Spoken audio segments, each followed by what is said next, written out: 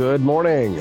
Rise and freedom. I'm Austin Peterson. You're watching and listening to the Wake Up America show at wakeupAmericaShow.com. Happy Monday. Today is November the 13th, 2023, and we're glad and thankful to have you here. All right, let's get the show on the road. Ready to rock? Renegades, Donald Trump, Dana White, Tucker Carlson, and Kid Rock enter to a hero's welcome at Madison Square Garden. The crowd went wild. Well, not everybody in the crowd. There were about 20,000 people in attendance, and 19,999 people went wild. One person actually was caught on camera flipping the president off. Everybody's talking about it. Bill Burr's wife. Yeah, you know Bill Burr, the comedian. His wife made a pretty low-class move. Everybody's chatting about it. It just reminds me a little bit about this other event that I saw over the weekend everybody else is talking about. We're all just gaga for celebrities these days, but did you see Taylor Swift with the PDA with Travis Kelce from the Kansas City Chiefs, where she ran off stage and kissed him and everyone went crazy? Just you know what? If that's everybody wants to talk about, fine. We're going to do that. Okay? We're going to talk about it this morning at the top of the show. And then Whoopi Goldberg calls out lazy millennials. That's right, us. Our generation, lazy millennials. This is a woman who hasn't worked since Sister Act 2. Calling us out for being lazy. I've got a great clip. We're going to talk about that. Veterans Day, Palestinian protesters ripped down American flags. You hate to see it. Boo. Good morning, my people. Can we not talk about Taylor Swift? No, There's God! Camellia this morning. No, God, please, no! She doesn't want to hear it. No! Well, guess what, Camellia? No! We got plenty of great content for you, because at 7:30 a.m., we're going to have John Miltimore, the managing editor of the Foundation for Economic Education, on the show. We're going to big brain it up to talk about San Francisco. You know how San Francisco is a poop hole and they crap on the streets and then there's needles everywhere and everybody's like, it's dangerous as hell. Don't go to downtown San Francisco.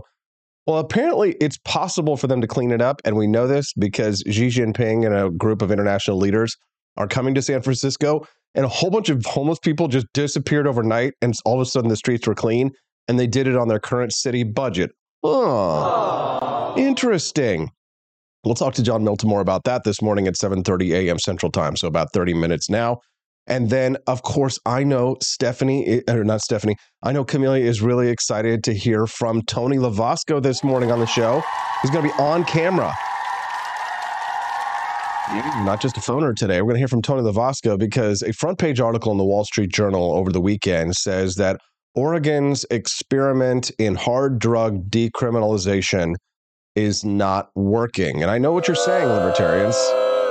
How dare you, Austin? How dare you even entertain this premise? Okay, well, listen, it's the mark of an educated mind to entertain a thought without accepting it. But Tony Lavasco thinks that he's got a really good reason or an explanation for why Oregon's experiment in drug decriminalization has not worked.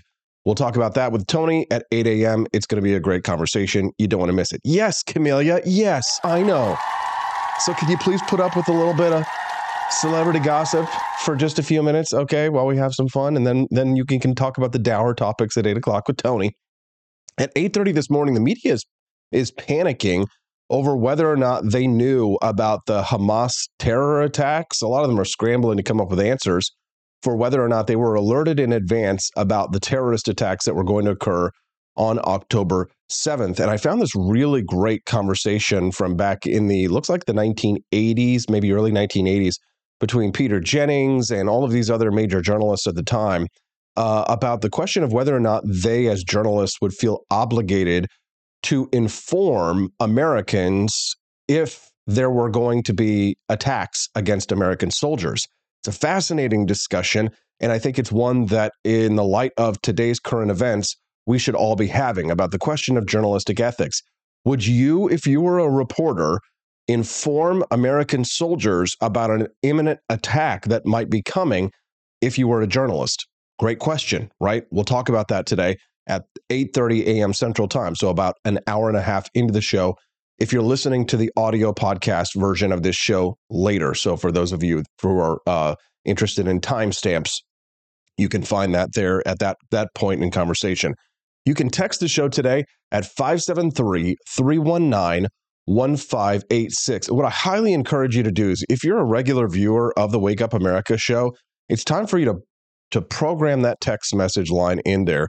573-319-1586. Again, you can just text the show and you could do it anytime, night or day, at 573-319-1586. So again, if you are listening to the audio version of this podcast later, then you can text the show and let me know what you thought about the topics, because I love to hear from you. All right. Well, Bill Burr, his wife, is getting into big trouble. But before we play that clip of her low-class move pointed at the president of the United States, which is free country, free speech, but we'll talk about the implications of such in just a moment. President Trump, Tucker Carlson, Donald Trump Jr., Kid Rock, Dana White walking into Madison Square Garden together to a hero's reception. Everybody but one person. Way into the building. One of the bigger mixed martial arts fans I know. I mean, even if you don't like these guys, look at this. Big onside seat for UFC 295. We got 2 title fights coming up at UFC 295 here in a matter of moments. Live from Madison Square Garden. And President Trump will be here to witness. This is their audience. This is New York City. Look, Tucker looks happy. Set to take their cracks at light heavyweight and interim heavyweight gold, respectively. I would totally go to a UFC match. Over to pay-per-view shortly. Thank you all for being here for the Dana White. There's Trump Jr. Best is yet to come. Main card for UFC 295. Live on ESPN Plus pay-per-view. Okay, so you guys may not recognize who this is right here. See this guy in the crowd? That's Jared Leto. Right, some of you might remember him. He was the really bad Joker, but he was also in that really great movie about drugs where we also got to see Jennifer Connelly doing unspeakable things that we all dreamed about in the 1980s. You know what I'm saying? But all right, so if you're just tuning into the Wake Up America show, good morning. Click that like button and subscribe to the channel. We'd love to hear your thoughts on what's going on in the world today. You remember, you can text anytime at 573-319-1586. You want to come back and join us every Monday through Friday here on the show. And the best way to do that, click that subscribe button so you don't forget who we are. We was kings, for the love of God. But in case you forget that we built the pyramids, then make sure you subscribe to the channel so you can come back and find us again. All right, so they enter to a rock star's welcome. Not everybody was happy about it. Here you can see comedian Bill Burr, not Attorney General, although some people think he's a comedian. And then there's his wife, Nia. There she is right there with the double FU in fingers. Again, free country, totally free to do as she please. Libby Emmons tweeted this. She's actually my editor for my weekly column at Human Events. Says Donald Trump walked into an arena, holds 20,000 people. 19,999 people were so happy. And then there was Bill Burr's wife. You see here. Mute that. There she is. So there's Bill Burr, and there's his wife, Nia, which for those of you who don't know, who haven't listened to Bill Burr, I actually listen to his podcast a lot. And I always loved Bill Burr, but mostly because he pooped all over the women. Like, he was one of the first comedians to kind of start pushing back against the rabid, raging feminism of the aughts and the 10s and 20s, right, of our generation. But then he got married to this woman, Nia, and a lot of people have said that he's really started to go woke. He's had to moderate his views because his wife henpecks him, right? Monica Crowley, she's an old friend of mine. She used to work for Richard Nixon, actually, speechwriter for him back in the 70s. But her and I became acquaintances at Fox News when we worked there together. She says that, guys, one of the many lessons of Bill Burr's wife flipping off President Trump: do not marry a toxic, woke nightmare unless you want your life to be a living hell. Absolutely. I got to say, ever since I got married to Stephanie, I realized how wonderful life could be. But you know what I did? Do you know what I did? I waited. I retweeted Monica Crowley this morning, and I said this, that I think that men, if you are not married and you're a young guy out there, say you're in your early 20s right now, resist the trad pressure to get married young. Shop around. Listen to the miracles, right? How does the song go? It goes, try to get yourself a bargain, son. Don't be sold on the very first one. Pretty girls come a dime a dozen. You got to find one who's going to give you true lovin'. My mama told me You better shop around. Oh, yeah, you better shop around. Shop around. Get yourself, gentlemen, get yourself a girl who says things like this. I used to think that equality in a marriage was what I wanted. Mm-hmm. But now that I'm seeing how responsible you are as the leader of our household, I'm willing to submit a lot more, and I'm actually enjoying that, which is crazy to admit. Tell me more. I was afraid to submit before because I was afraid of getting hurt because of, being a child of divorce. But I'm happy to be able to trust you to lead the household. Where do you think that comes from?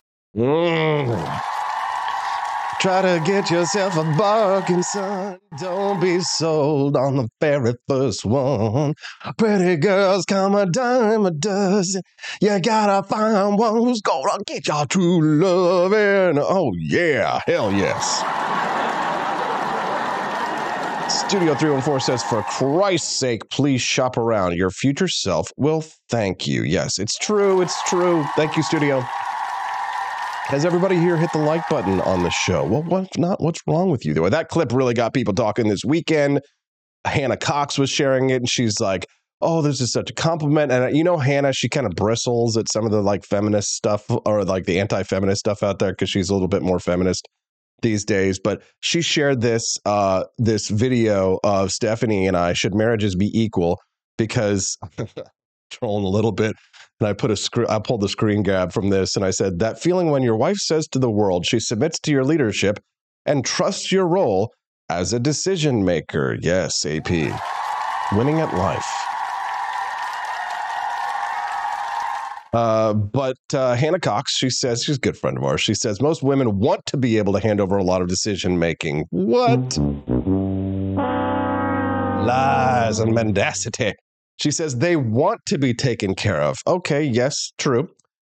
They want to be able to let their man lead. We are laughing. We are laughing. And she says, but for that to happen, she has to trust the man's character, wisdom, and vision. And the modern problem is many men lack all three. Okay, true, right? Part of the problem is the gentleman, right? But what you don't want to end up with, guys, you don't want to end up with a woman like this. Here, so you can, here she is, the toxic female in her environment. She probably just lost him 40% of all future revenue with her behavior like that, right? I mean, talk about an embarrassment. Get yourself a woman, gentlemen, that won't embarrass you like this. The nice thing, the thing that I really love about Stephanie is I never have to worry about her in public. Remember when we did that Jesse Lee Peterson interview, when Jesse Lee Peterson had us on, he was attacking us and trying to break us down because he didn't like the fact that we weren't a Christian like him. But Stephanie did fine. She came on and she was answering her honestly. I didn't have to worry about her saying anything that was going to embarrass me. Right. That is a really important trait, right? That a woman is not going to embarrass you in public. And, it's a fair point, and Camellia pointed it out, and we should talk about it, that that men are not behaving in a way to be good leaders, right? They're not taking the reins. I sometimes like to compare women to horses, right? They're like wild horses, couldn't break me away. They're like wild horses, and the more educated and the more sort of career focus that a woman is, the harder it is to break a horse like that, right? You really got to ride them hard in order to get them to be able to take the reins. But listen to Monica Crowley, guys. Avoid those toxic women that are out there that are going to be acting like this in public. They will embarrass you. They will lose you money. They won't support you, and one day they'll leave you and they'll take everything that you have. And I recommend that you resist the traditional conservative pressure to get married very young. I like Ben Shapiro. Sometimes I even like what Matt Walsh has to say, but they're dead wrong about getting married young. Do not let them pressure you into it because they worship a deity that tells them what to do, right? Do what's right for yourself, no matter what kind of pressure you're getting from your churches, because the churches are now toxic and highly hyper-feminized. We've talked about this before.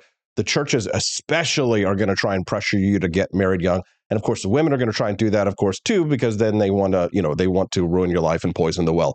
Gentlemen, here is my advice to you. You cannot recognize the evil that a bad woman can do if you do not have experience in the dating pool. Do not chase women. Make them come to you. Like, here's another animal analogy. Rather than horses, think of them as like birds, right? If you want to catch a bird, do you run around out in the woods trying to chase a bird and grab a bird? Is that how you catch a bird? No. How do you catch a bird? You take the bird seed and you put it out in your hand and you wait, right? And you do not, whatever you do not grab at the bird. You just hold the bird seed out. You have something of value, and the birds will eventually come to you. Do not waste money on females. Do not spend money on them. If they demand that you take them to dinner or some kind of expensive place on a first, don't even take them on a coffee date. I tell you what, find the place in your town that has the most picturesque scenery. There's a little waterfall here somewhere, or there's some little place where you can go for a walk and it's beautiful, and give them the little 5 to 15 to 25 minute audition.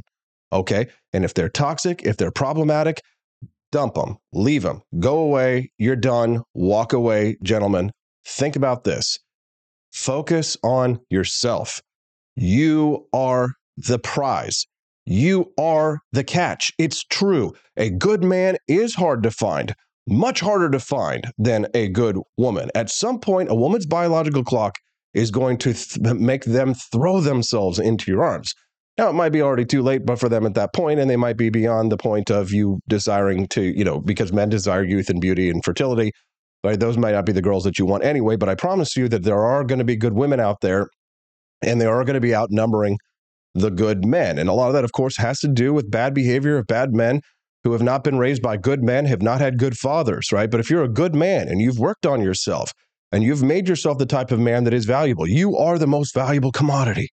You don't realize this, a lot of you guys out there, but you are valuable. You are more valuable than the world treats you or wants you to believe. Focus on yourself. You are the catch. Make yourself the best version of yourself that you can be. If you build it, they will come. Remember, like I said, the miracles. Try to get yourself a bargain, son. Don't be sold on the very first one. Pretty girls come a dime a dozen. You gotta find one you're gonna give your true loving. David Lee says, ranting like an incel. Well, if I'm an incel, well, I weep for the world, for the rest of the gentlemen, if I'm an involuntary celibate. Funny stuff. But no, it's true. Work on yourself, guys. And, then you won't end up with a Bill Burr style wife. Okay, there you go. Steffi says she used to hate when guys smothered her, scared her away. There we go. Rare Camellia says, if we're using bird analogies, the male birds do courtship dances and display to attract females. I think we should take a lesson here. Absolutely. I tell men, work out, work on yourself, make yourself beautiful, right? Learn how to dance, learn how to sing, learn how to cook, learn how to do everything, right? I highly recommend that if we're going to use that bird analogy, but don't chase them. Don't chase them, gentlemen. If you are amazing, trust me, they will come to you. If women aren't coming to you, you've got a problem. Right? You need to work on yourself. You're not working on yourself enough. You're too focused on them.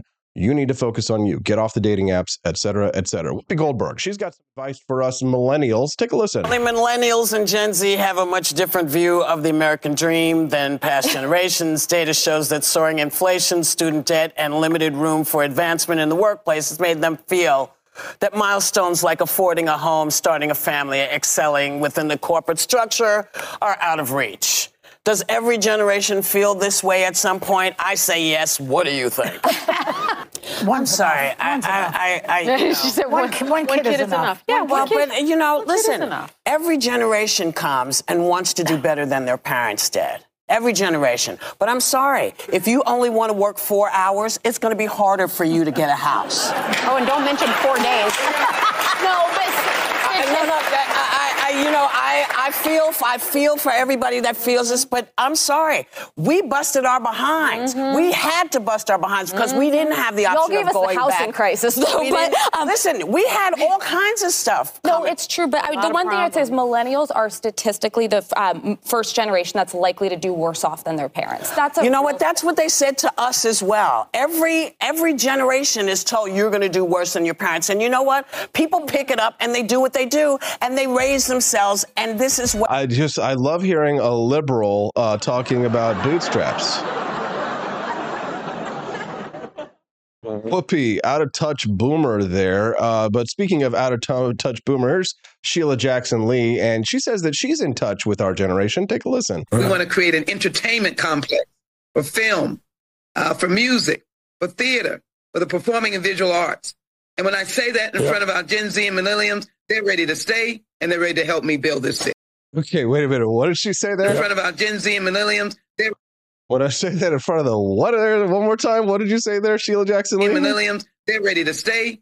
Well, millenniums.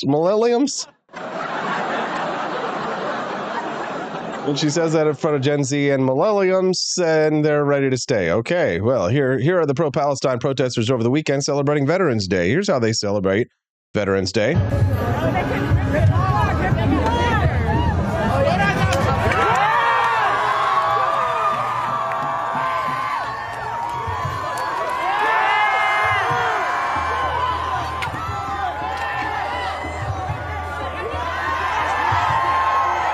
You can tear the UN flag down. That's okay.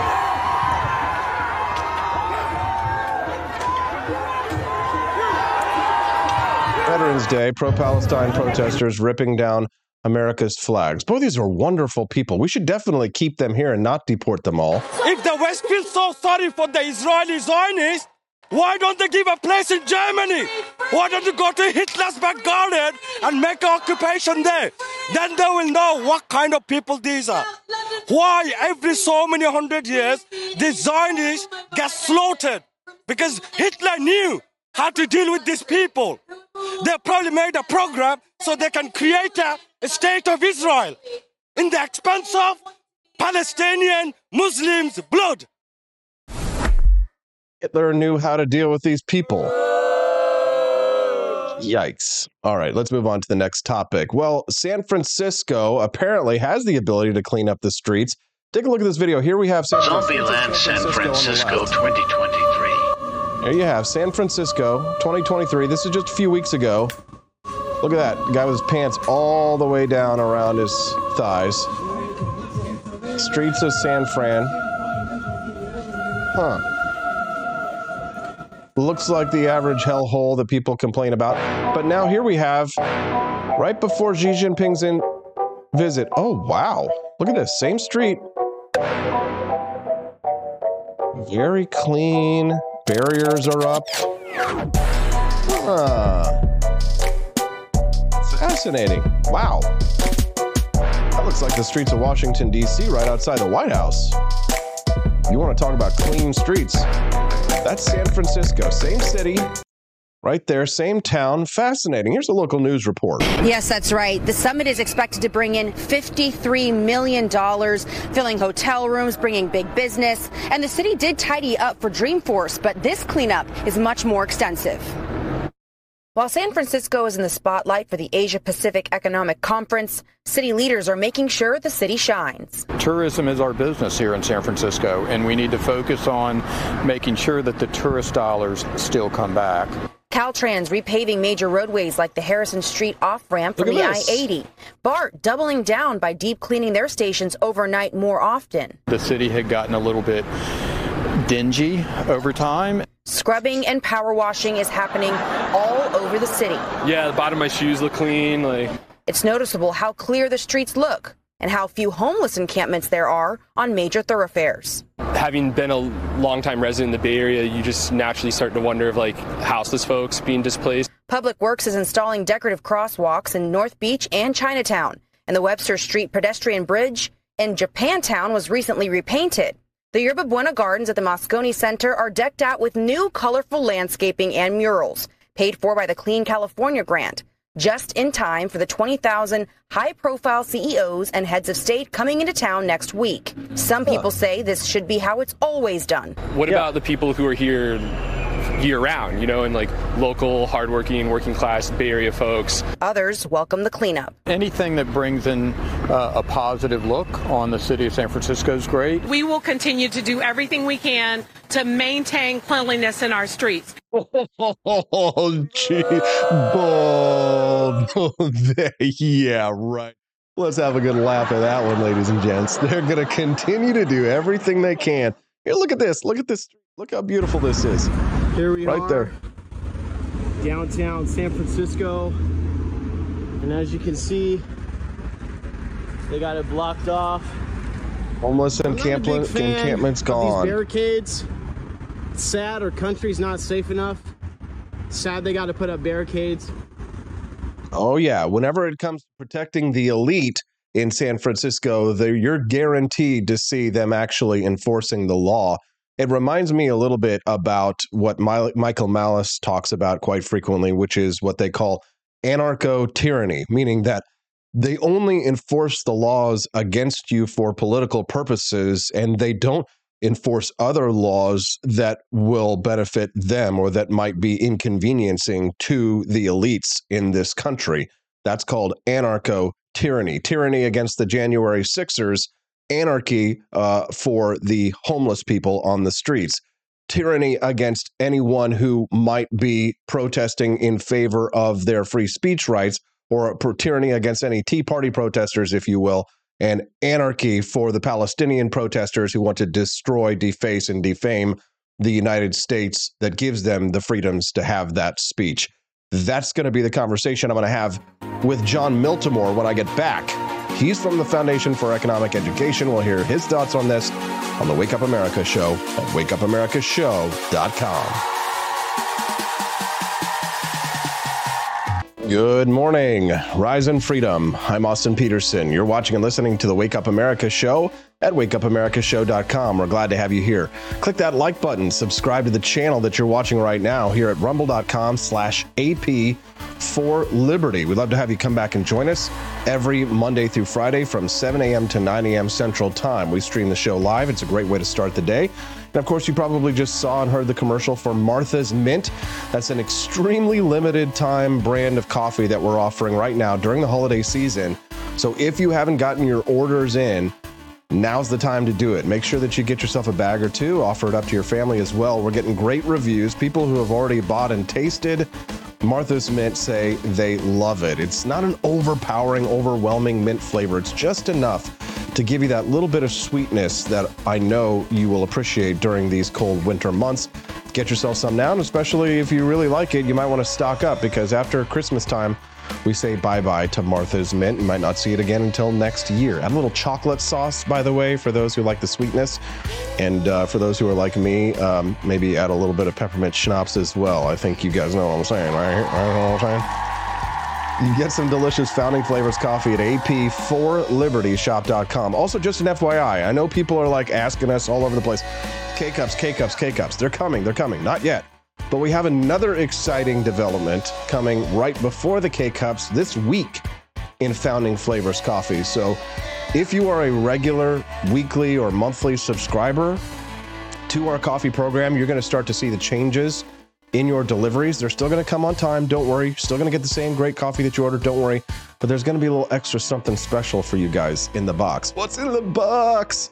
Get it at ap4libertyshop.com. All right. Well, certainly one way that our elites treat us is to allow the homeless to camp out on the streets of our once glorious cities, is to allow drug addicts to roam the streets committing crimes against anybody that they want. But then when the elites come to town, when Santa Claus or Xi Jinping, if they will, communist Santa Claus, comes to California, then all of a sudden they've got all this money to spare to clean up the streets. Let's talk about this anarcho-tyranny with a good libertarian friend of mine, John Miltimore. He's the editor-at-large at the Foundation for Economic Education. He's joining us live right now. How you doing over there in that little bubble, John?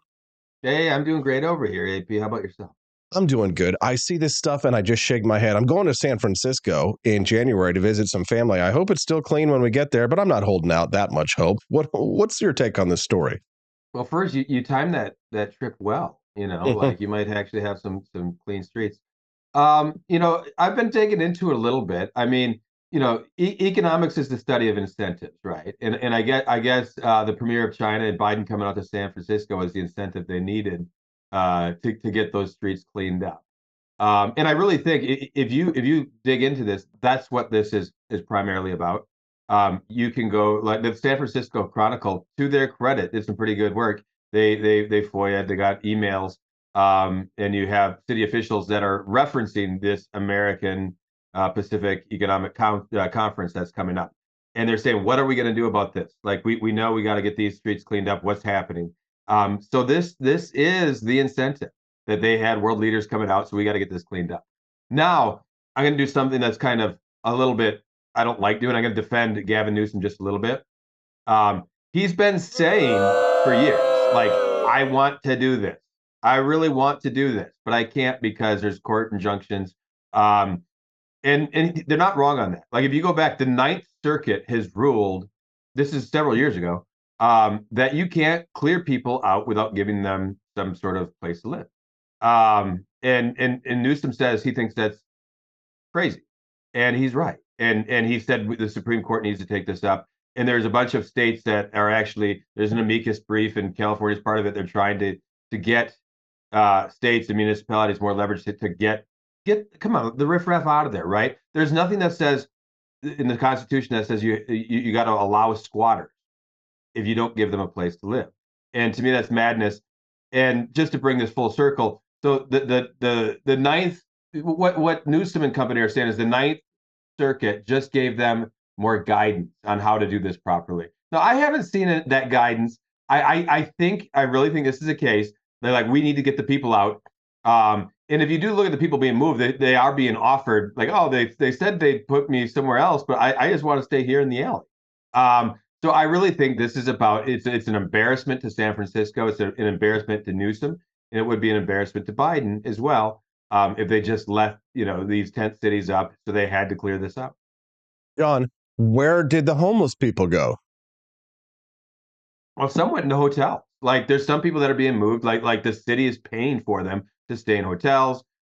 They have some makeshift shelters, it sounds like. Some people just are, I think this is probably what the city wants. They're saying, well, no, I don't want to, you don't have to put me up, but we'll leave because you took my stuff, you knocked my tent down and everything else. So I think some of these people are being placed somewhere else. Some are just being pushed along and moved out. And there's probably not a whole lot of people that are going to, follow up and ask a lot of questions. Are they really offering everybody a place to live? I doubt. This needed to happen, and they finally had the right incentive to get the people out. And we're seeing that this can happen with the right incentive. It's just very frustrating that the incentive is world leaders coming to town. And people in San Francisco, people in California should be pissed off about this. If you're just tuning into the Wake Up America show, good morning. I'm your host, Austin Peterson. Click that like button and subscribe to the channel. We'd love to have you come back and join us here today. If you're really appreciating this conversation today, do us a favor and drop a Rumble rant. Help support the show. Subscribe to us on a monthly basis to help us to spread the ideas of economic freedom and personal liberty. Don't forget, if you are a monthly subscriber, you do get a 20% discount at the AP for Liberty Shop website. So subscribe today. Help us to support the ideas of freedom. Speaking of freedom, I'm speaking to John Miltimore. We're having our Mondays with Miltimore. He joins us here today on the show, and he's an editor at large for the Foundation for Economic Education, which, if you don't know the history of fee.org, I highly recommend that you do so. I was actually reading about a biography of Milton Friedman that came out over this weekend where they falsely labeled him a conservative, but it talked a little bit about Milton Friedman's association with the institute where John Miltimore is working right now. They've got a long and storied history of spreading the ideas of freedom that we all share here. At least I think most of us here do. So I definitely recommend that you check out fee.org for that reason. That's why we bring John in here, because he's not only great as a guest, but he also represents a storied institution here for American freedom. And there's your plug for you, John. In regards to the story that we're talking about right now, though, you say it's ridiculous. They should be pissed. I mean, listen, John, I think America is the greatest nation in the world, but we're falling behind on things like life expectancy. We talked about this on the show on Friday, for example, where the United States has fallen like 34th. And part of it, I think, has to do with this question of open air drug markets, homeless encampments on the street, and our money and economy being entirely mismanaged from the top down. Wouldn't you agree? Oh, I agree 100%. Ideas matter. And on the ideas front, the last 30 years, we've really, kind of forgotten some of the lessons that we learned, at the end of the Cold War there. We thought we defeated, socialism when the communist, the Soviet Empire fell. Those ideas are still very much alive. They've just kind of changed a little bit, and they're ascendant here right now. And I'm not, like if you're a betting man, I'm not buying stock in America right now. I think there's real problems. I think there's a breakdown of our politics. And here's the thing: we're facing big problems. Okay, and we're seeing it now. We have $34 trillion in debt, and it's going to start really getting serious next few years as those interest payments get higher and higher. We don't have serious people that can fix these problems in Washington, which is why you see Moody's now. I think they just reached out and told the U.S. government, hey, we're going to downgrade you too now. Like you remember, I think it was Fitch that downgraded the U.S. just a few, 6 months ago, whatever. Now Moody's is going to do the same. The people are very concerned that the United States government is not a good place to put your dollars anymore, or the United States as a country is not a good place to put your dollars anymore. And I think they're right. How we get this fixed, I don't know, but it starts, getting back to kind of the right principles, an ownership society.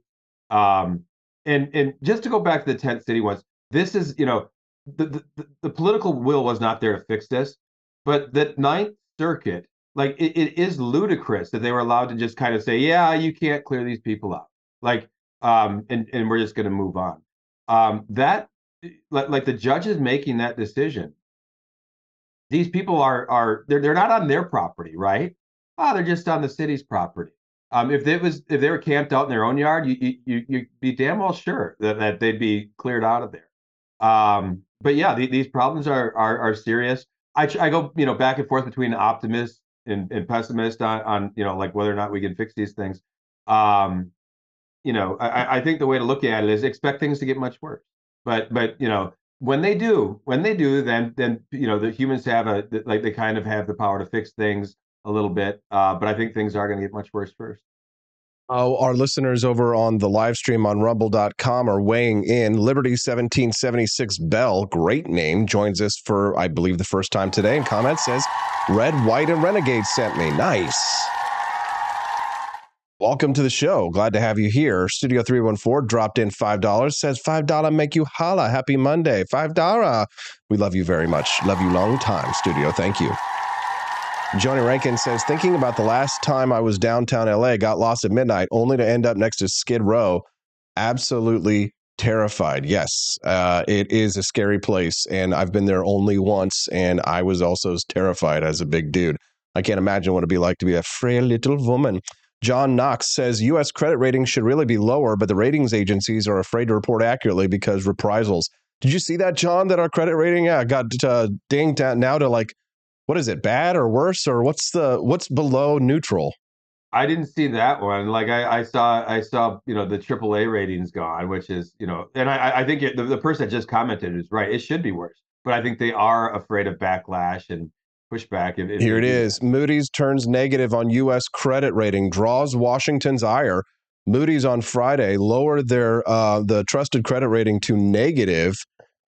Lowers credit outlook, citing political dysfunction. Yeah, just like what you said. You think it should be lower than that, John? Well, I didn't know. I thought they were just losing their AAA rating. So I'll have to go back and look and see what they actually what they mean by negative. But yeah, I think that's deserved. In fact, it's probably past time. I'm not. You can go back. When was the Simpson Bowles bipartisan commission? Do you remember that? Yes, I do. So the boring stuff, for some reason, always gets my attention. Yeah, like I don't remember how many years so that they spent 2 years putting together this great fiscal plan. The rest of it, and everyone in Washington ignores it. Like it did nothing. And that's sort of like, okay, people were trying to raise the alarm then. Nothing happened. Will it be different now? I don't know, but I guess that's sort of what the incentive we need is all hell breaking loose and downgrades and everything else before people take this seriously and realize we just can't sit there, printing money and running deficits year. Yeah. Speaking of Milton Friedman, didn't he say that the only time anything ever gets done is when there's an absolute crisis?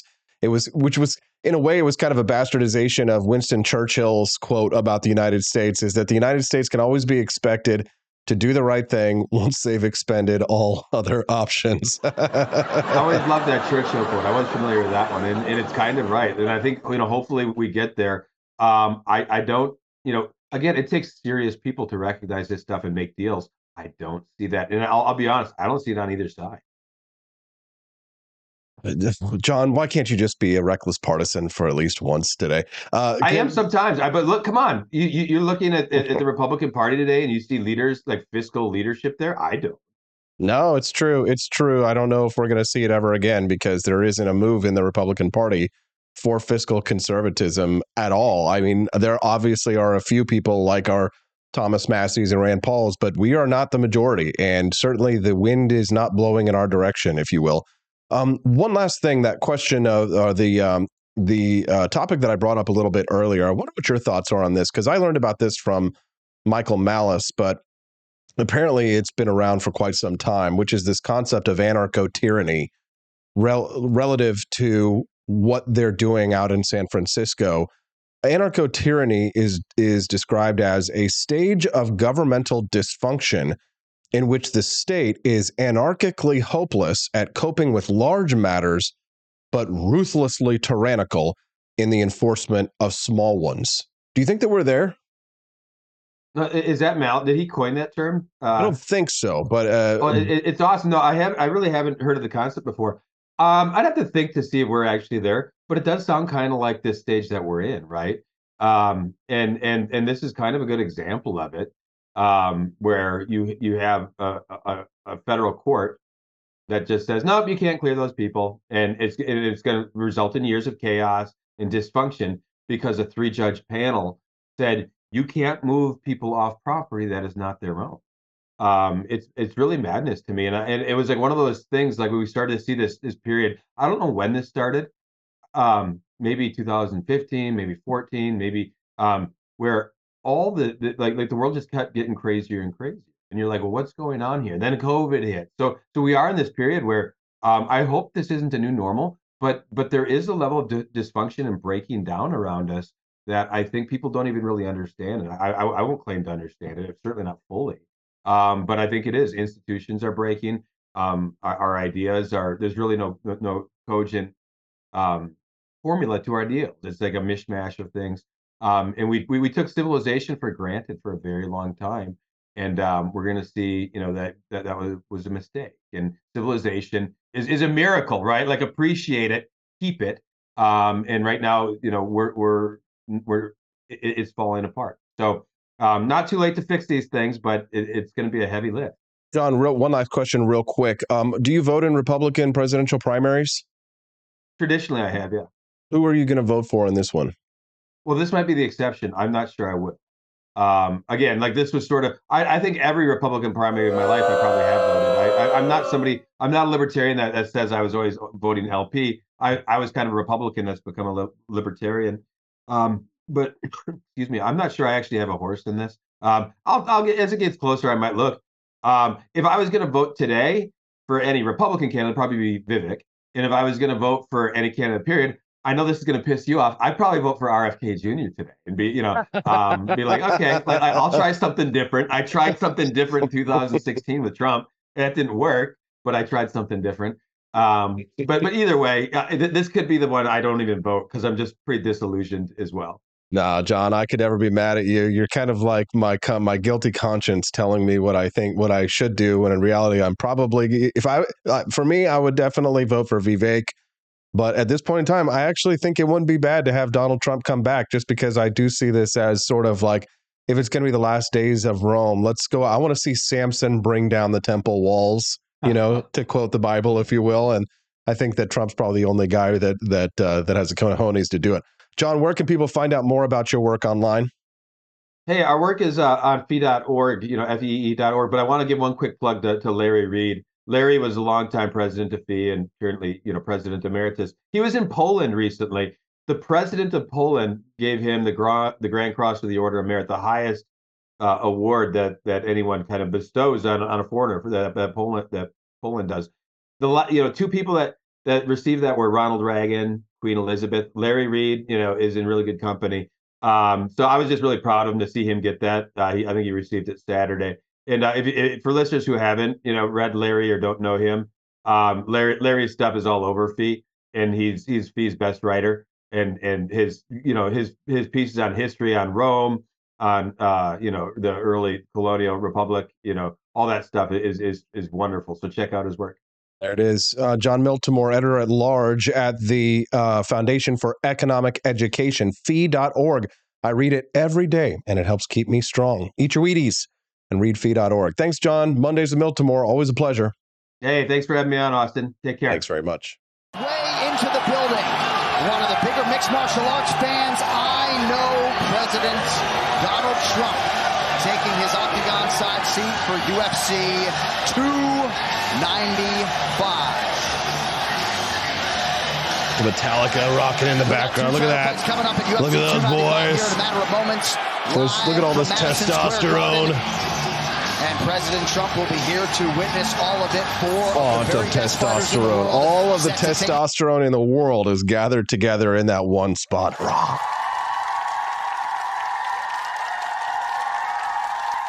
Wait, I need to get the video. I promised you I was going to find the video of Taylor Swift. And speaking of, while we're doing celebrity stuff this morning, Travis Kelce, Taylor Swift, where's the video of her walking off stage? Oh, here we go. Here it is. So she comes in. She sees her boyfriend. Look at this. There she is. There he is. Oh my God, Travis.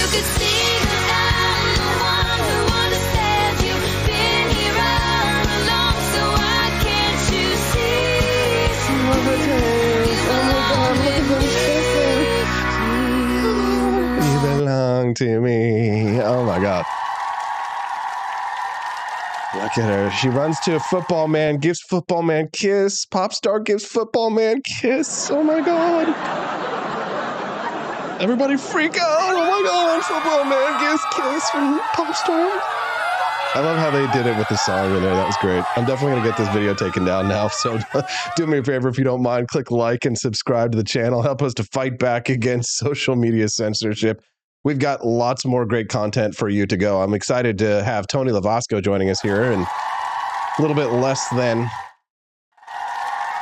10 minutes. He'll be joining us. Oh, you belong to me. Floby Tenderson, he's quoting Vivek, says, "You can't drain the swamp, but we can fire it." Vivek's bringing the napalm. Hell yes. I do like me some Vivek. Let's see. CJ84824, our new friend, she says, "Vivek needs to prove himself first. So far, a great speaker. Who else showed up out of nowhere and was a great talker? Obama's for you young people." What? No, God! No, God, please, no! Making me vomit, AP. No! That's hilarious. Steffi P., my smoking hot redheaded libertarian wife, joining us here this morning. Hi, Steffi. I miss you. She says, even celebrities can be in love. When you're in the public eye, it gets lonely, so it's nice to have that safe person there, as I know quite well. I'm basically like the Taylor Swift of libertarianism, am I not? CJ824, she continues on saying, actions. Give him a spot on the Trump admin without too much power. See if he backs the talk with actions. That's a really good point there. P-Ridge82, what's up, P-Ridge? He says, wasn't Obama a liberal? Everybody loves to call Vivek another Obama, even though they're ideological opposites. I agree. Thank you. Thanks for pointing that out. You can be the one who's something, understand you, something. You belong to me. Ding, ding, ding, ding, ding. A whole lot of voters next year are going to find out that they're not black. Black voters show signs of slipping away from Biden in 2024. The Wall Street Journal reports that when Michelle Smith voted for President Biden in 2020, she thought he would help people like her, a black mother working 2 jobs and raising 3 teenage boys in North Philadelphia. Now she says she won't vote for him again, citing higher prices, skyrocketing rent, and a feeling she has been left behind. Meanwhile, at Michelle Smith's house, FBI, open up! And if you think that's a joke, did you see that the mayor of New York City, Eric Adams, was approached by the FBI on the street and had his phone and his iPad confiscated from him? The FBI grabbed his stuff, took it away, made copies of all of his data, and then returned his phone and his iPad to him. The FBI showed up to do so because of an investigation into one of his fundraising directors. Apparently, there was some kind of pay-for-play scandal involving Turkish officials and the mayor of New York. So Eric Adams got accosted by the FBI, and they grabbed his iPad and they grabbed his phone, copied it, and then they returned it a little bit to him later. But I mean, the fact that they approached him on the street like that just goes to show that apparently So people at the Department of Justice are not happy with Eric Adams, and I already know what happened. Eric Adams criticized the Biden crime family and said, hey, you guys need to do something about the immigration crisis that's harming New York City. And I promised you that Joe Biden's lackeys came out there and were like, oh, no, you did not just talk smack about our man, Joe Biden. And they came out and now they're cracking down on Eric Adams, which is kind of wild. I mean, the Democrats are doing everything that they can to lose the election next year. They're at each other's throats. You got the anti-Semites and Rashida Tlaib caucus. You got Joe Biden, 80 years old, dying of pretty much every disease known to man. You've got Kamala Harris, who is the most unpopular vice president in American history, right? At least according to the polls that I've seen lately. Was there any vice president who was as unpopular as her? They're at each other's throats. Jewish Democrats are saying, what the hell am I doing? Oh, why are they all trying to kill me? I need to take all the money that I'm putting in these universities and I need to put it somewhere else. Put it here. Put it here, Jews. Give us the Jewish money and the Jewish vote. You shouldn't be on the Democrat side, man. They're going to Hitler your ass. You need to come back over to the Republicans and join the Republican Party with the rest of us, and all good libertarians as well. If you aren't an anti-Semite, if you think that civilization is worthy of defending, if you believe in economic freedom and personal liberty like I do, the party goes to those who show up. Let's take over the Republican Party and make it a more libertarian party. Let's fight the left together. Let's join hands and let's bring fusionism back and restore our country. G-D-it. Let's restore the Constitution. Let's fight for limited government. Let's fight for individualism. Let's remember our Western civilization. Let's fight for the principles of liberty together in the Republican Party. Join me and Camellia, and together we will rule the galaxy as father and son. No, God! No, God, please, no! No! I am your father. No. Yes. All right. So guess what? Apparently Oregon, speaking of libertarian, Oregon decriminalized drugs, and it hasn't worked out all of that well. I want to talk to Tony Lavasco about that. He's like me. He's a libertarian Republican, and he wants to decriminalize drugs. So when I sent this story to him yesterday, I'm like, Tony, what do you think about this? Oregon decriminalizes drugs. It isn't working. Majority of voters apparently now want to undo a pioneering change as public drug use has become rampant. Officer Jose Alvarez reportedly has stopped arresting people for possession. He was giving out tickets with a number for a rehab helpline. Most of the people smoking fentanyl or meth on the city streets ball them up. They throw them on the ground. Alvarez says that he thinks that these tickets seem like a waste of time, nearly 3 years into an experiment that proponents hoped would spark a nationwide relaxation of drug laws. Many in Oregon have turned against the decriminalization initiative. It passed with 58% of support in 2020. What's the problem? Why isn't it working? Libertarians said it would work. Well, obviously we believe people own their lives and their bodies, but we said that things would improve. Why are they not improving? Let's talk with Tony Lavasco about that when we get back on the Wake Up America Show at wakeupAmericaShow.com. Good morning. Rise and freedom. I'm Austin Peterson. You're watching and listening to the Wake Up America Show at wakeupAmericaShow.com. Have you been enjoying the show so far? Oh, good. I love that I can just push a button and get you to agree with me. But if you actually want to agree with me, I need you to push a button, click that like button, and subscribe to the channel if you're enjoying the content that you're watching this morning. We love to have all of our friends coming and joining us. I do frequently hear that they have problems watching our show on other apps. Well, why are you watching our show on other apps, Casey Holland? You need to be listening to us over at rumble.com. They're the ones who really love us. They wouldn't demonetize me like YouTube would do. Don't watch us over there if you can help it. Join us at rumble.com/AP4Liberty, where we're fighting for social media free speech here at rumble.com. Thank you to rumble.com for being so supportive of our show over the past several months. Click that like button, subscribe to the channel, and send us a text. Let us know what's on your mind at 573-319-1586. Again, you can text the show anytime, night or day, because I check the text messages even in the evenings at 573-319-1586. Sometimes our audio podcast subscribers, when they listen to us on iTunes or they listen to us on Podbean or Spotify, what have you, they want to have their voice heard, and I'll read your voicemail or your text on air maybe the next day. So you can text us at that number anytime you like. Okay, well, libertarians, we just want to be like Republicans but smoke weed, man. No, I'm just kidding. We believe in the decriminalization or even the legalization of all drugs. Yeah, black tar heroin, except I don't think you ought to be able to sell it to kids, obviously. No, I know you're booing, some of you out there. I'm not an anarchist. Obviously, there should be restrictions for children. And does decriminalization or legalization mean we're all going to live in Shangri-La and we're not going to have any problem with addicts? Well, that doesn't seem to be the case out in Oregon, for example, where a lot of voters think that it's been a massive mistake. Their 3-year experimentation into decriminalization has been an absolute disaster, say local residents. Joining me now to discuss is one local resident here in the state of Missouri. He's a state representative. His name's Tony Lavasco, joining us live right now. Good morning, Tony. Good morning, Austin. Hey, so what did you think of this story? Well, I think it's not surprising. I think it's interesting when you see the more liberal-leaning states pushing for various forms of decriminalization that they seem to forget human nature. You can't do something that broad in a vacuum. And that's exactly what Oregon did. The idea that they are going to basically decriminalize all drugs regardless of their strength, and then instead of taking people to prison for possession, they're going to issue them a ticket that they don't have to pay a fine if they call some crisis hotline or something to help them get help for their addiction. I think that's just not naive. I think the idea that we're going to pretend that the vast majority of folks that are addicted to various substances are going to instantly want to get help if only the big brother government comes and gives it to them, I think that's silly. Of course, you're going to have unintended consequences. Of course, you're going to have issues with people using in public, things that are going to be following from that, higher levels of homelessness. You can't do something that large and then just wash your hands of what happens afterwards. They needed to have a plan to deal with those after effects, and they didn't. So it's looking likely that the state legislature might work to recriminalize hard drugs. Is that the solution? No.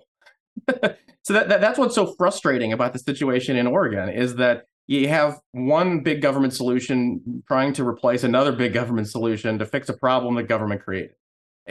All they need to do is actually enforce the laws that they've got about property crimes, about trespassing, about what you can do in public places such as a park. It's not hard to have a rule. If they can have a rule that says that you got to be out of the park after dusk, pretty sure they can have a rule that says you can't do black tar heroin in the middle of the park.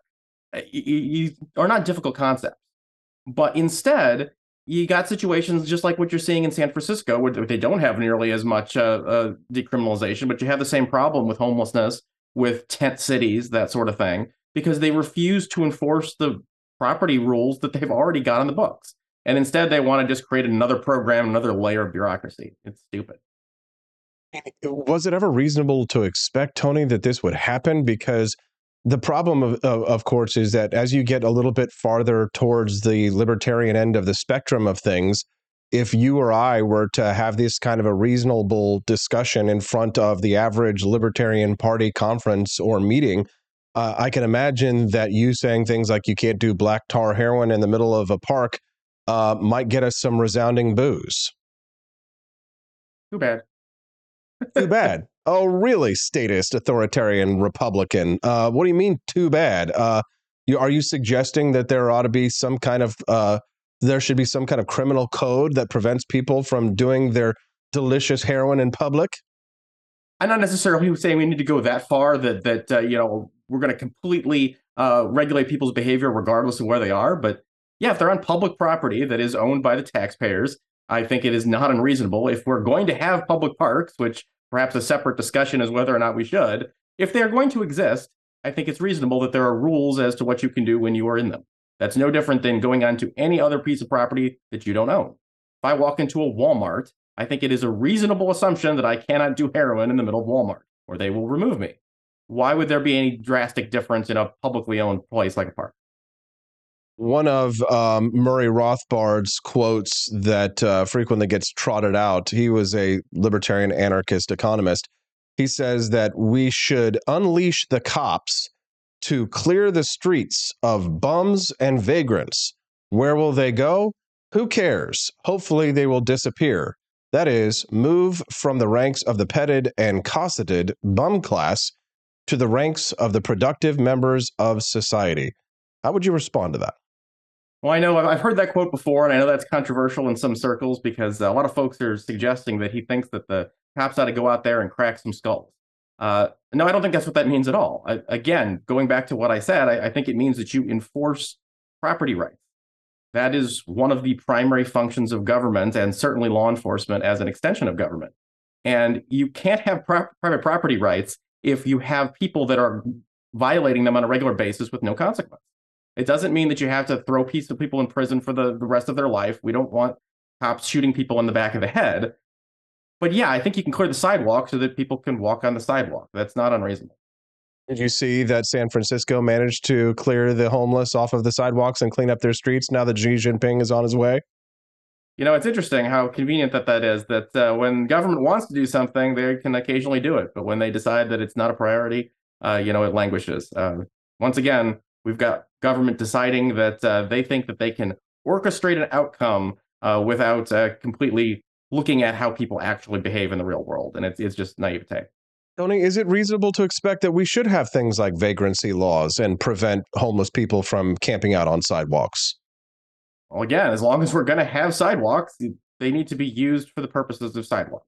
It's interesting. People don't take these same types of arguments with other, publicly owned resources, such as the interstate.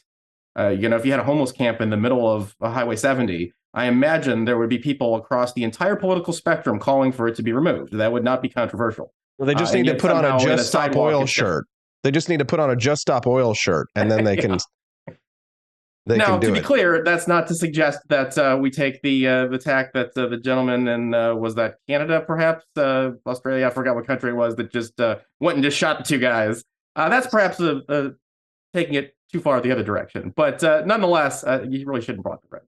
Perhaps. If you're just tuning into the Wake Up America show, good morning. I'm your host, Austin Peterson. This is Tony Lavasco I'm speaking to.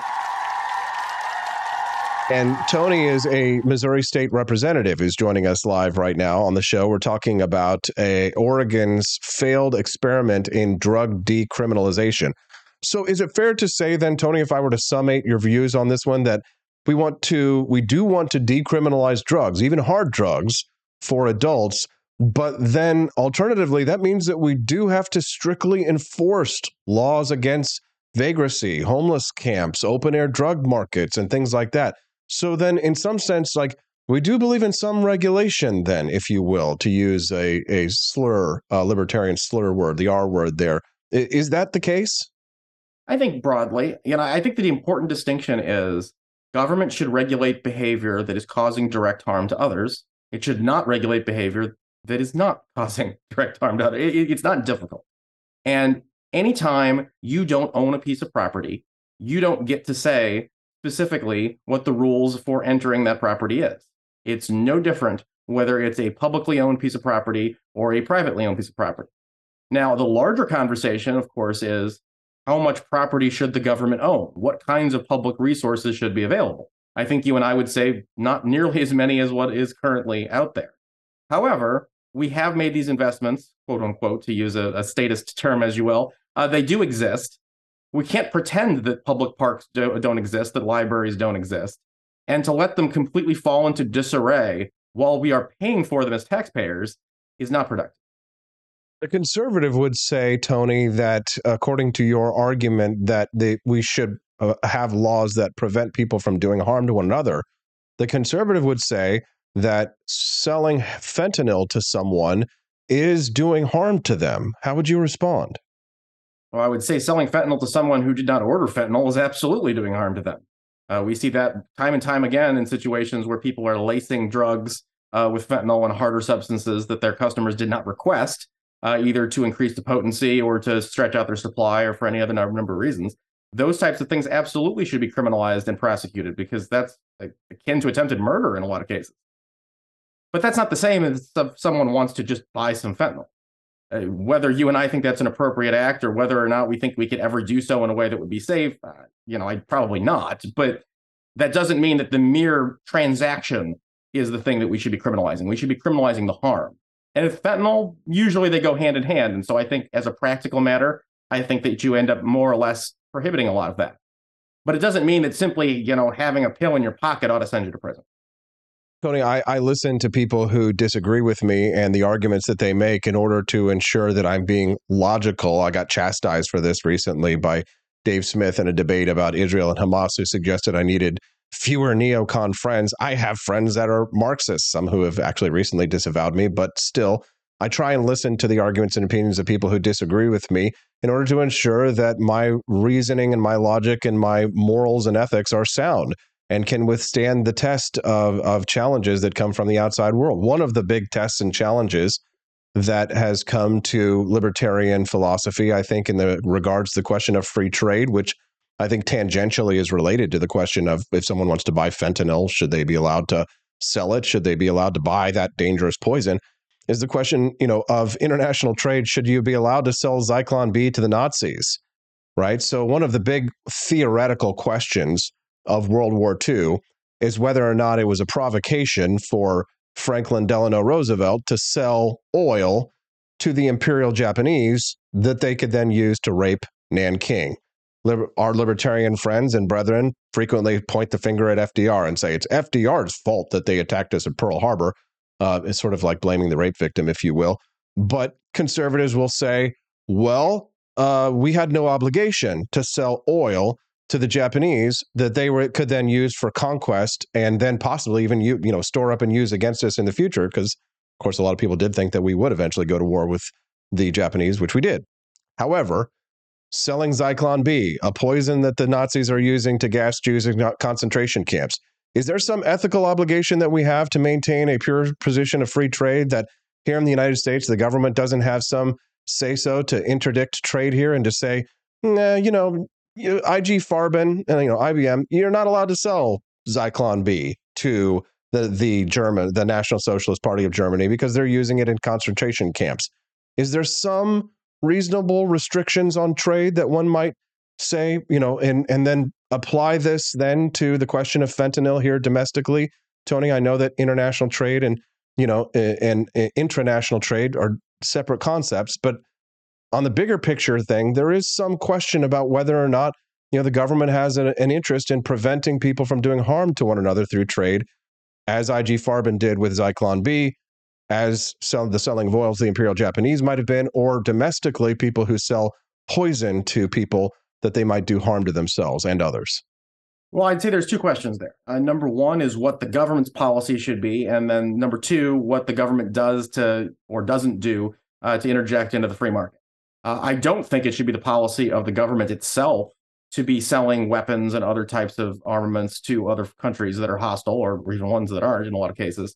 That's a different tactic. I think there's no problem whatsoever with a foreign policy position that we are not going to sell nuclear weapons to Iran because we'd prefer Iran not to have a nuclear weapon. I completely support that prohibition. There's a huge difference, though, when the government takes a stand and says, you, Austin Peterson, cannot sell your old PlayStation 3 to some guy who lives in Iran because he might modify that to make a missile guidance system. That's where I have an issue. Because now we're getting into the exact same tired arguments that the left uses when it comes to guns. That, well, you know what, the gun dealer can't sell to somebody because that person might decide to commit a crime later. And so the gun dealer needs to somehow magically know what that person's intentions are and vet their customers, and they're going to be responsible. And on top of that, we're going to make the gun manufacturers responsible and just move up the chain. So all people had nothing to do with the actual crime that was committed, the harm that was being done. And instead, we're going to try to just stop the transaction as if that's going to magically solve a problem. So if I manufacture biological weapons or chemical weapons, if I'm a manufacturer of such, say I'm part of the military-industrial complex, for example, I work for Boeing or Raytheon or what have you, and I manufacture VX gas, then you think that it is reasonable for the United States government to prevent me, a private company, from selling VX gas to Iran? Well, I would say the free market solution to that rather odd scenario that you created was if you want to sell VX gas to the United States government, then you have to sign a contract that says you won't sell it to anybody else. And you know what? I'm pretty sure the United States government buys a lot more VX gas than all the other little petty countries that you might want to deal with. So most of these thought experiments are fun on paper. Interesting hypothetical, right? But based on actual historic precedent, right? IG Farben manufactures Zyklon B, sells it to the Nazis. The Nazis use it to gas the Jews. It's reasonable to expect that the government might say, no, IG Farben, you cannot sell your Zyklon B to the Nazis. Sure. Okay. But there's a difference between you should not or you should be prohibited from selling something that is facilitating a crime versus selling something for its intended purpose that is not harmful.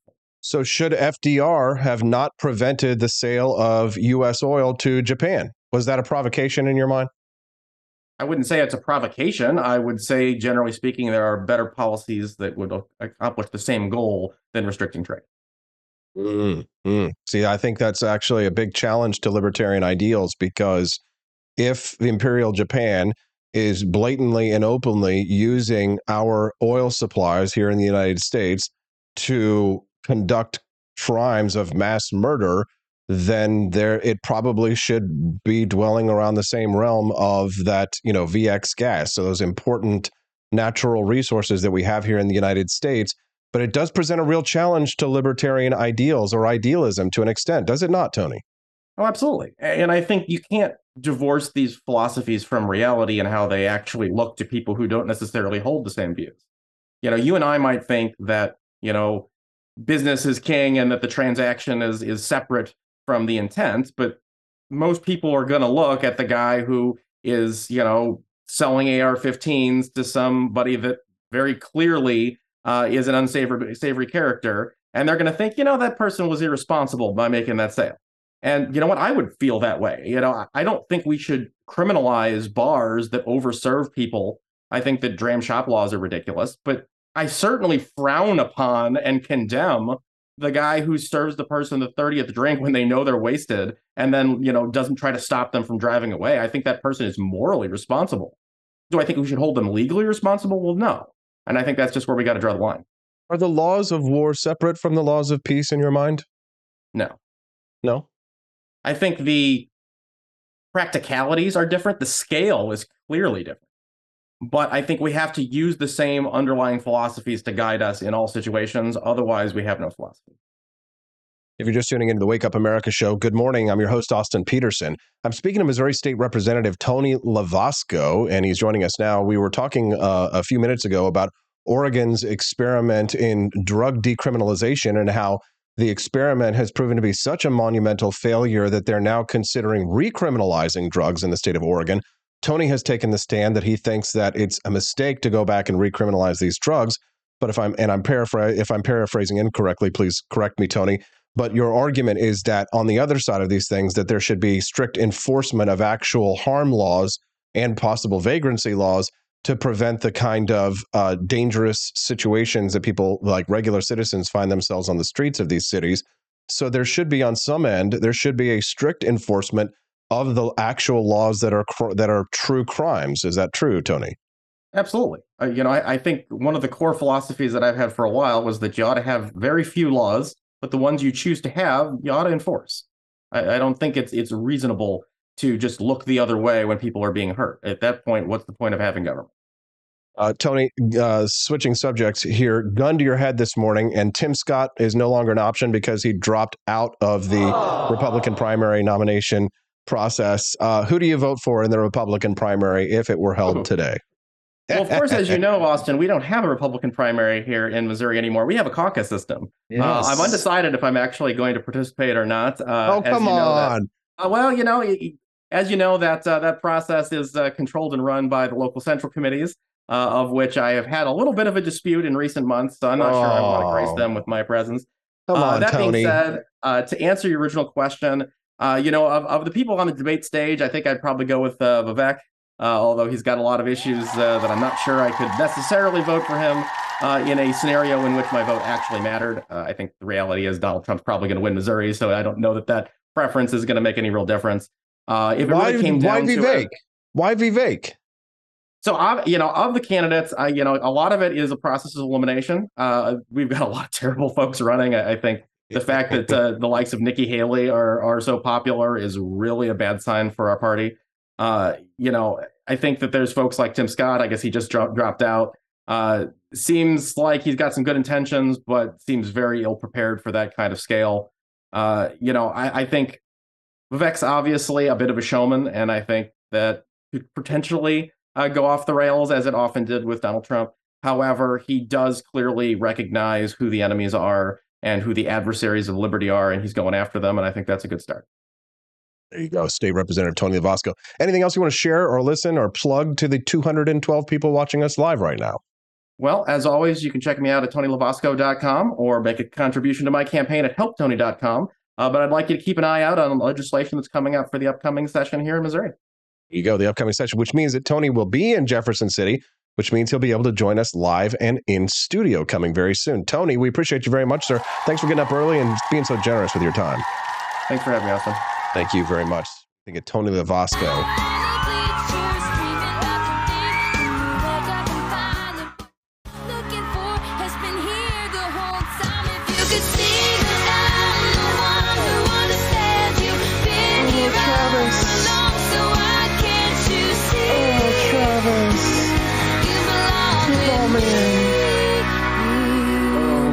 Taylor and Travis, oh my God, they're kissing. Look at them go, they're so in love. Is this it for Taylor and Travis? Is this going to be the final time that they have a relationship? Get him, Taylor.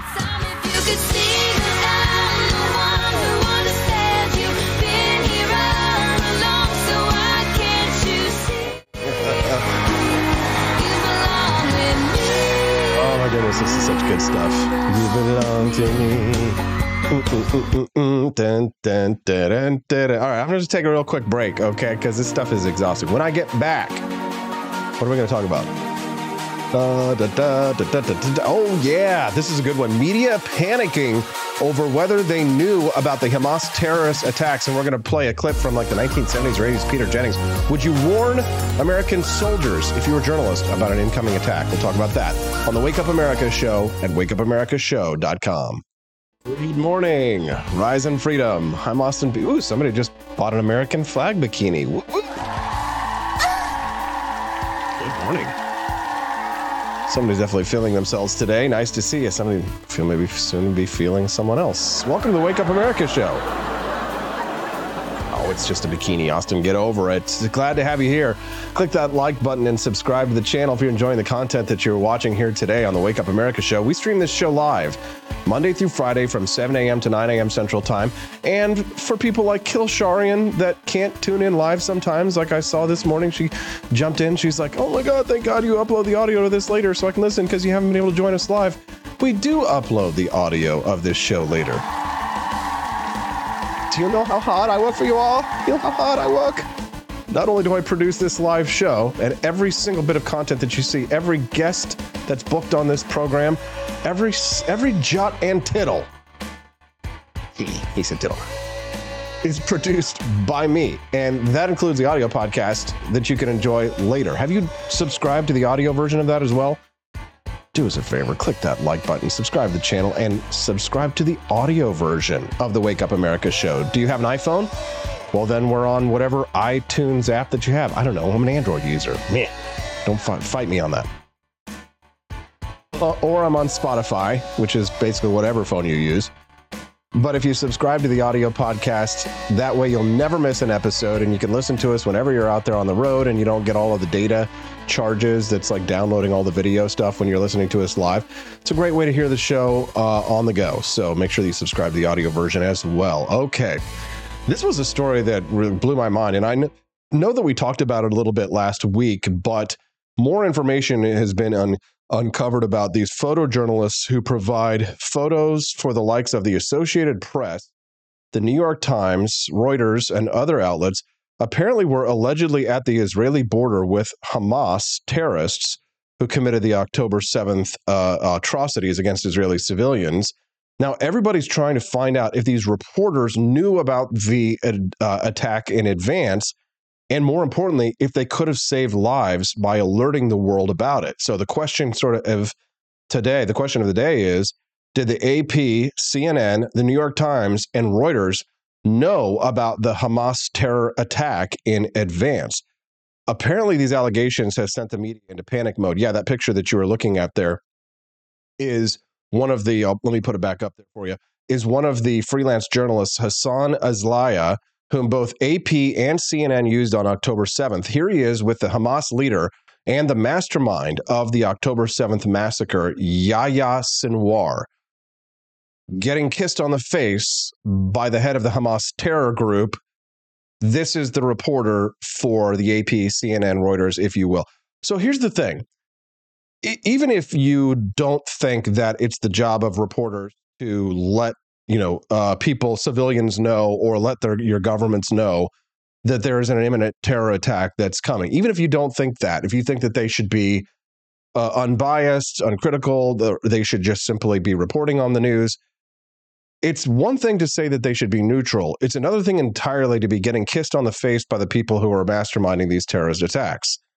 So they're not being neutral. They're not being unbiased. CNN, AP, Reuters, these mainstream media outlets and organizations here in the United States, it appears as if the people that they're using to gather their information are not the kind of, oh, well, I'm just staying out of this type of people. They're picking sides, but they're picking sides against their country of national origin. They're picking the side of the terrorists. At least that's what it looks like when you see that photograph of that reporter who was used by CNN getting kissed on the face. So the website Honest Reporting, now they cover critical coverage of Israel, and they're sort of one-sided in their way, but they see themselves as a balance to one-sided coverage from what they call Pallywood and crisis actor coverage by Hamas and their agents, asking, is it conceivable to assume that journalists just happened to appear early in the morning at the border without prior coordination with the terrorists,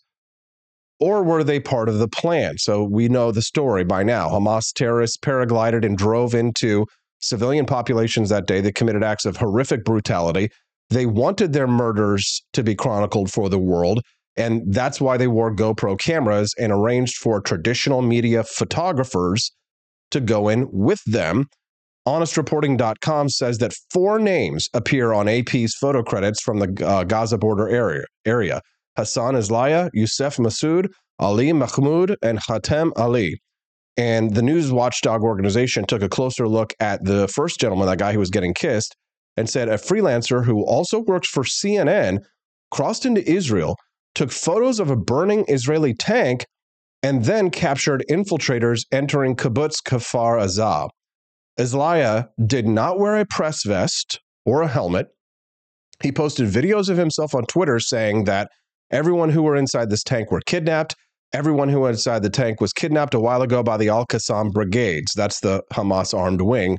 As he says that they've seen with their own eyes. So the first thing in the morning when this terror attack happens, here he is. He's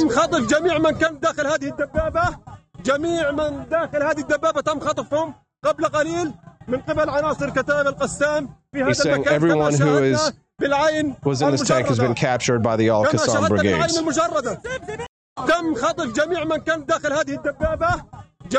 There he is. This is a officially sanctioned reporter from CNN. So in war reporting, journalists are often given a heads up and they're allowed to chronicle American troops heading into battle. But this wasn't an act of war. This was terrorism. It was murder for murder's sake. And there hasn't been an Israeli offensive to which the Gaza terror organization was responding. Indeed, if Hamas had been wearing uniforms and acting as an army, they would have been accused of war crimes. As it is, they're accused of crimes against humanity. So the question, of course, is journalistic ethics, right? So consider the ethics of a photojournalist and seeing and then helping someone in peril or taking a photo. You know, the consensus was, you should be a human first and a reporter second. So, of course, you help a person first and worry about the photo later. That was the answer back in the day when they taught journalistic ethics. Is that answer still the same now? I apparently not. But I found this really great discussion between Peter Jennings and Mike Wallace asking the question of whether they or not they would warn American troops of an impending ambush, or do they serve some higher calling than their status as an American as journalists? It's a great conversation. Let's take a listen to it and consider the ethics of this themselves. What would you do in this situation? If I was with the North Koreanese unit that came upon Americans, I think I personally would do what I could to warn the Americans. Even if it means not getting the live coverage? Well, it would mean my life, and I don't have much doubt about that, I think. And I'm very glad this is a hypothetical. But he's saying, and so Peter Jennings says that he thinks that he would do what he could to warn the Americans, meaning that he feels that his calling as an American, or even as a human perhaps, outweighs his job as a journalist. Not everybody agrees with him. Listen to this. But I do not think I could bring myself to participate in that fashion. That's purely personal. Other reporters might have a different reaction. Mr. Wallace? I think some other reporters would have a different reaction. Such as? They would regard it simply as another story that they are there to cover. They're going to cover enemy soldiers shooting and killing American soldiers. Mm-hmm. Yes. Could you imagine how they would report that to the American people? Surely I can. Could you do it? Would I do it? I'm an old man. I don't know that I would. I find it very difficult to believe, and I'm astonished really to hear Peter say that. You're a reporter. Granted, you're an American, but you're a reporter covering combat between North Korean, South Korean, and the Allies. And I'm a little bit at a loss to understand why, because you are an American, you would not have covered that story. I mean, when we go back to Vietnam, there were all kinds of reporters who did indeed go into Hanoi, wanted to go to Haiphong. Everybody wanted to go there.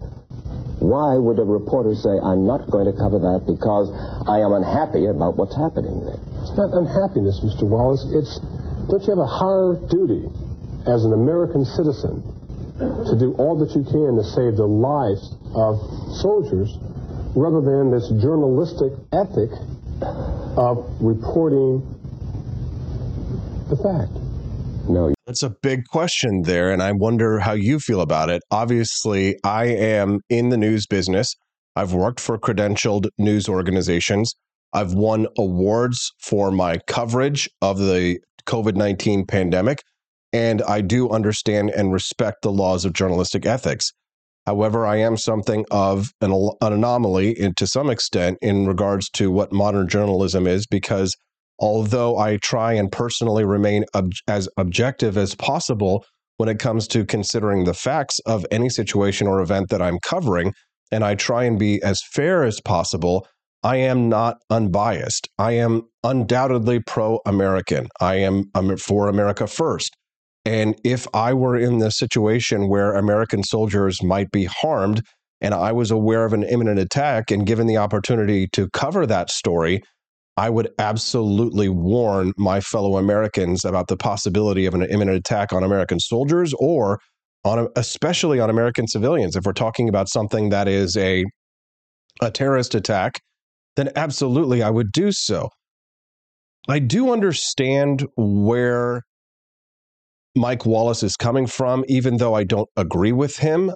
I do think that that is part of the problem with journalists in the United States, is that they do not have any higher calling they see than themselves and their profession, but there is actually a higher calling than a profession as a journalist. I do think that this is part of the reason why they have become a fifth column for the establishment in this country. And I think that for good reason, people do not trust journalists because they see how CNN, AP, Reuters, CBS News, Fox News, the mainstream media in nearly every fashion collude against the people of the United States, collude against the institutions of the people of the United States. And this is why we have lost so much faith and trust in these journalistic institutions. They're not on our side, and they claim to be neutral, but they are liars. They lie when they claim they're neutral. CNN is not neutral. ABC News, NBC News, they are not neutral. They are on the side of the enemy. They side with the terrorists. They side against Western civilization because they hate us. They hate our values. They seek to destroy humanity as it exists in the United States. And I say this not hyperbolically, but in the same way that Elon Musk says it when he talks about George Soros and his utter disdain for humanity. This is journalism writ large. Am I right or am I wrong? I can just push a button and have you agree with me, but I'd love to actually hear your thoughts on this one. You can text the show and let us know at 573-319-1586. Again, you can text the show and let us know your thoughts on journalistic ethics, specifically regarding this case, at 573-319-1586. Let's continue on with this. You don't have the higher duty to... No. You're a reporter. Your job is to cover what is going on in that war. People know that Americans are getting killed in that war. Lord knows it's a hypothetical. I would probably, I'd get on the horn with Peter and say, what the dickens do you mean? Yeah, I think he's right, too. I chickened out. I mean, I played the hypothetical very hard, but I think he's right. I think they've got the same problems that Downs has. What's the problem, General Scowcroft? I think the problem is the situation, the job, as opposed to a higher cause. First of all, I think you're Americans first, and you're journalists second. Just as I think that Downs is, sure, he's a unit commander and he's got these terrible ethical problems, but we do live by rules in this society, rules of right and wrong, even situationally in the broad sense. General Scowcroft, can't get away what in the world is wrong with photographing this attack by North Korea on American soldiers? Boy, that's an interesting one. Big question. Yeah, remember when reporters actually debated ethics? A good one. Sign of Jonah reminds us, didn't Jerry Seinfeld, George, Kramer, and Elaine go to jail for filming and not helping? Yes, they did. The final episode of Seinfeld. It's an interesting question, and it reminds me of another story. There was this little girl who, after either a hurricane or a monsoon, she was trapped in water. And she died. Omira Sanchez. Yes, I remember this story.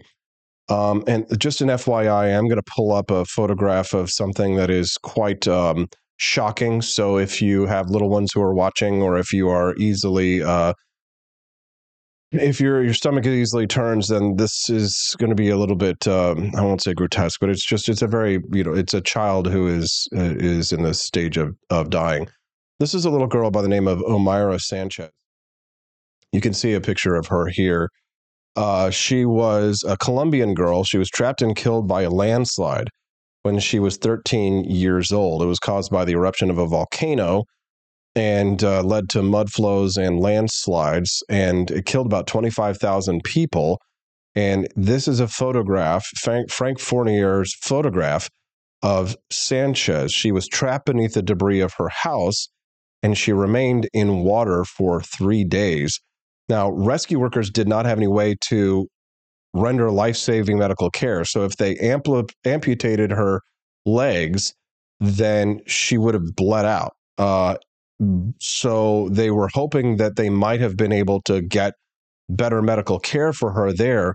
But because of how remote the region was where she was trapped, there was no way for her to be released from her situation. So, and then her plight was documented by journalists as she transformed from calmness into agony while relief workers there tried to comfort her. After 60 hours of struggling, she died either as a result of gangrene or hypothermia. Her death was used to dramatize allegations of the failure of officials to respond correctly to the threat of the volcano. And this photograph that went, viral for the time, was published in news outlets around the world. She's been remembered in music, literature, and many commemorative articles. You can see here her eyes have turned black from the sepsis of this situation. And while this isn't a question of journalistic ethics, it is clear a moral situation as a reporter who may be aware of an attack that's coming. Many people at the time wondered why the photographers, the many journalists who were there, didn't do more to try and help the girl. And this became a big debate and a question of journalistic ethics of whether or not the journalists should have done more to try and help this girl rather than take a picture. And in some ways, right, although that Seinfeld case that you brought up earlier, the chat brought up earlier, is a funny case and one to think about, right? The bystander effect. Should you get involved between two people? If you can stop something from happening, should you get involved? Right? Most people ask themselves these kinds of questions if they live in cities where there's danger and they see two people getting involved. Then, depending on if it's a blue city or in a blue state, there's a strong incentive not to get involved. Some people who are animal lovers frequently will, when they see photojournalists on African safaris, will see, they'll say, well, shouldn't you help the pig so that the pig doesn't get eaten by the crocodile or what have you? But those kinds of photojournalists, they have their own ethics as well. They don't want to interfere with nature. If a crocodile is going to eat a little baby kitten, right, the average human or especially a child might see something like that and think, well, shouldn't the photographer or the reporter help the kitten so that it doesn't get eaten by the alligator, right? But there is a code of ethics and conducts. If you're a journalist and you're watching the animal kingdom, then no, you're not going to interfere with something like that. It does happen. You will sometimes see clips of photojournalists will be in the Serengeti, or they'll be in a situation where two animals are coming into contact with one another, and the cuter animal wins, right? In the sense that human beings will sometimes step in and warn the animal that they're about to get eaten by the crocodile, the alligator, or the predator in order to save the animal that we deem to be cuter, if you will. And that does happen. It is a question of journalistic ethics. Most people who operate in those kinds of scenarios do think that it's better to stay out of it, to not that predators and prey, the relationship between those two, should be allowed to continue unmolested by the outside world, that photojournalists in that situation should not get involved. But the animal world is not the same as the human world. So the question, of course, is, do photojournalists or do reporters have some sense of national pride or a sense of do they have a moral obligation to prevent acts of terrorism here? Again, we're not talking about a hot war, something like Vietnam or World War II, where you have sanctioned armies fighting against one another in a conflict. We could say that Vietnam was not properly sanctioned, but it would be here for hours. This is an act of terrorism, right? So this, as an act of terrorism, do journalists that are members of a nation state, right, sanctioned, if you will, with media credentials in the United States as part of our mainstream media organizations, and many of these mainstream media organizations do receive funds from the government. Here's a better question. What about NPR? If you were a journalist from NPR and you were given the opportunity to go along with Hamas on October 7th, would you have done so? What if the attack, instead of attacking Israeli civilians, they were attacking American civilians? If Osama bin Laden gave reporters access on 9/11, be a little hard to document it in the air because of, everybody's going to die in the plane. But this hypothetical situation, consider that. If you are a reporter for NPR, you're literally receiving money from the government in order to conduct your operations. Would you, as a reporter, morally believe that you have an obligation to protect American citizens who are paying your salary from a terror attack if you have prior knowledge of such? These are interesting hypotheticals, but these things happen. These are real questions that we have to concern ourselves with. And I say we, I mean we people in the press, in the media, as a member of the media, as someone who's been a credentialed journalist in the past, and someone who has won awards for broadcasting and did so. I think the award that I won was because, as biased as I was as objective as possible in covering the COVID-19 pandemic. And for that, I received a media award from the Missouri State Public Health Association, which was kind of fascinating because I was highly critical of the Missouri Public Health Association, but I think they appreciated that while I held their feet to the fire, so to speak, I was as objective as possible. I was clear about my biases towards freedom in preventing COVID tyranny, preventing the government of the state of Missouri from cracking down on citizens. I fought hard to prevent the government of Jefferson City from cracking down on citizens and closing businesses here locally where I live. And I was a part of a protest here in Jefferson City against the government from any kinds of lockdowns or business closures here in the state of Missouri. So I am an activist, not just a journalist, which of course places different obligations on me. And again, I've been very clear that I'm pro-America, pro-Missouri, pro-liberty, pro-Constitution, pro-freedom, and therefore my bias is towards those things. And as an American nationalist, I would act to protect the lives of American civilians and citizens if that question were to arise. I would act to protect the lives of American soldiers if there were an imminent attack that I were aware of, that I came into knowledge about in my role as a journalist. But, you know, not everyone feels those same ethical and moral obligations, but they should, in my view, in my opinion. I understand that there is this desire for some people to try and pretend as if media organizations can be neutral or uncritical observers, but I believe that to be a lie. I will tell you why. I believe that it is a lie to believe that reporters can ever be objective.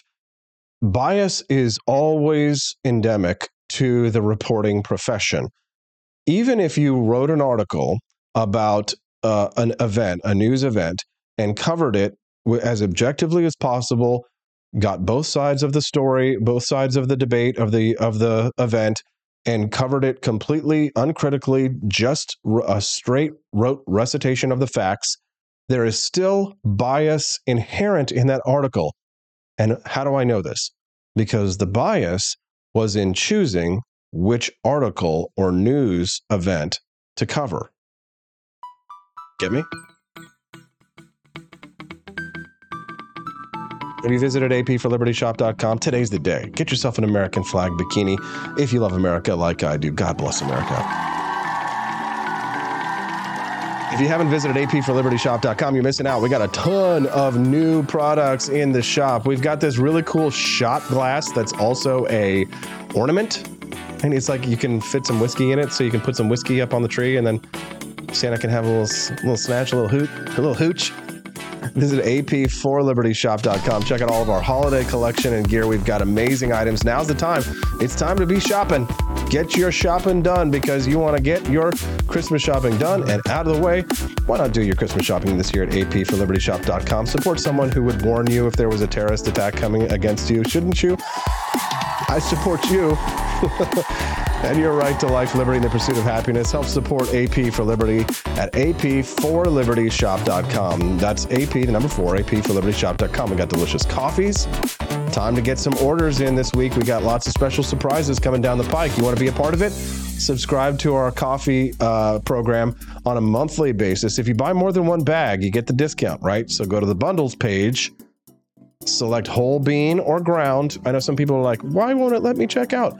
Well, you didn't select whole bean or ground on the little drop-down menu there. You got to do that so that way you can decide if you want to get your whole bean or you want to get ground. I like the whole bean. Some people like ground. Check it out at apforlibertyshop.com. That's AP, the number 4, apforlibertyshop.com. We'll see you tomorrow right here on the Wake Up America Show at wakeupamericashow.com.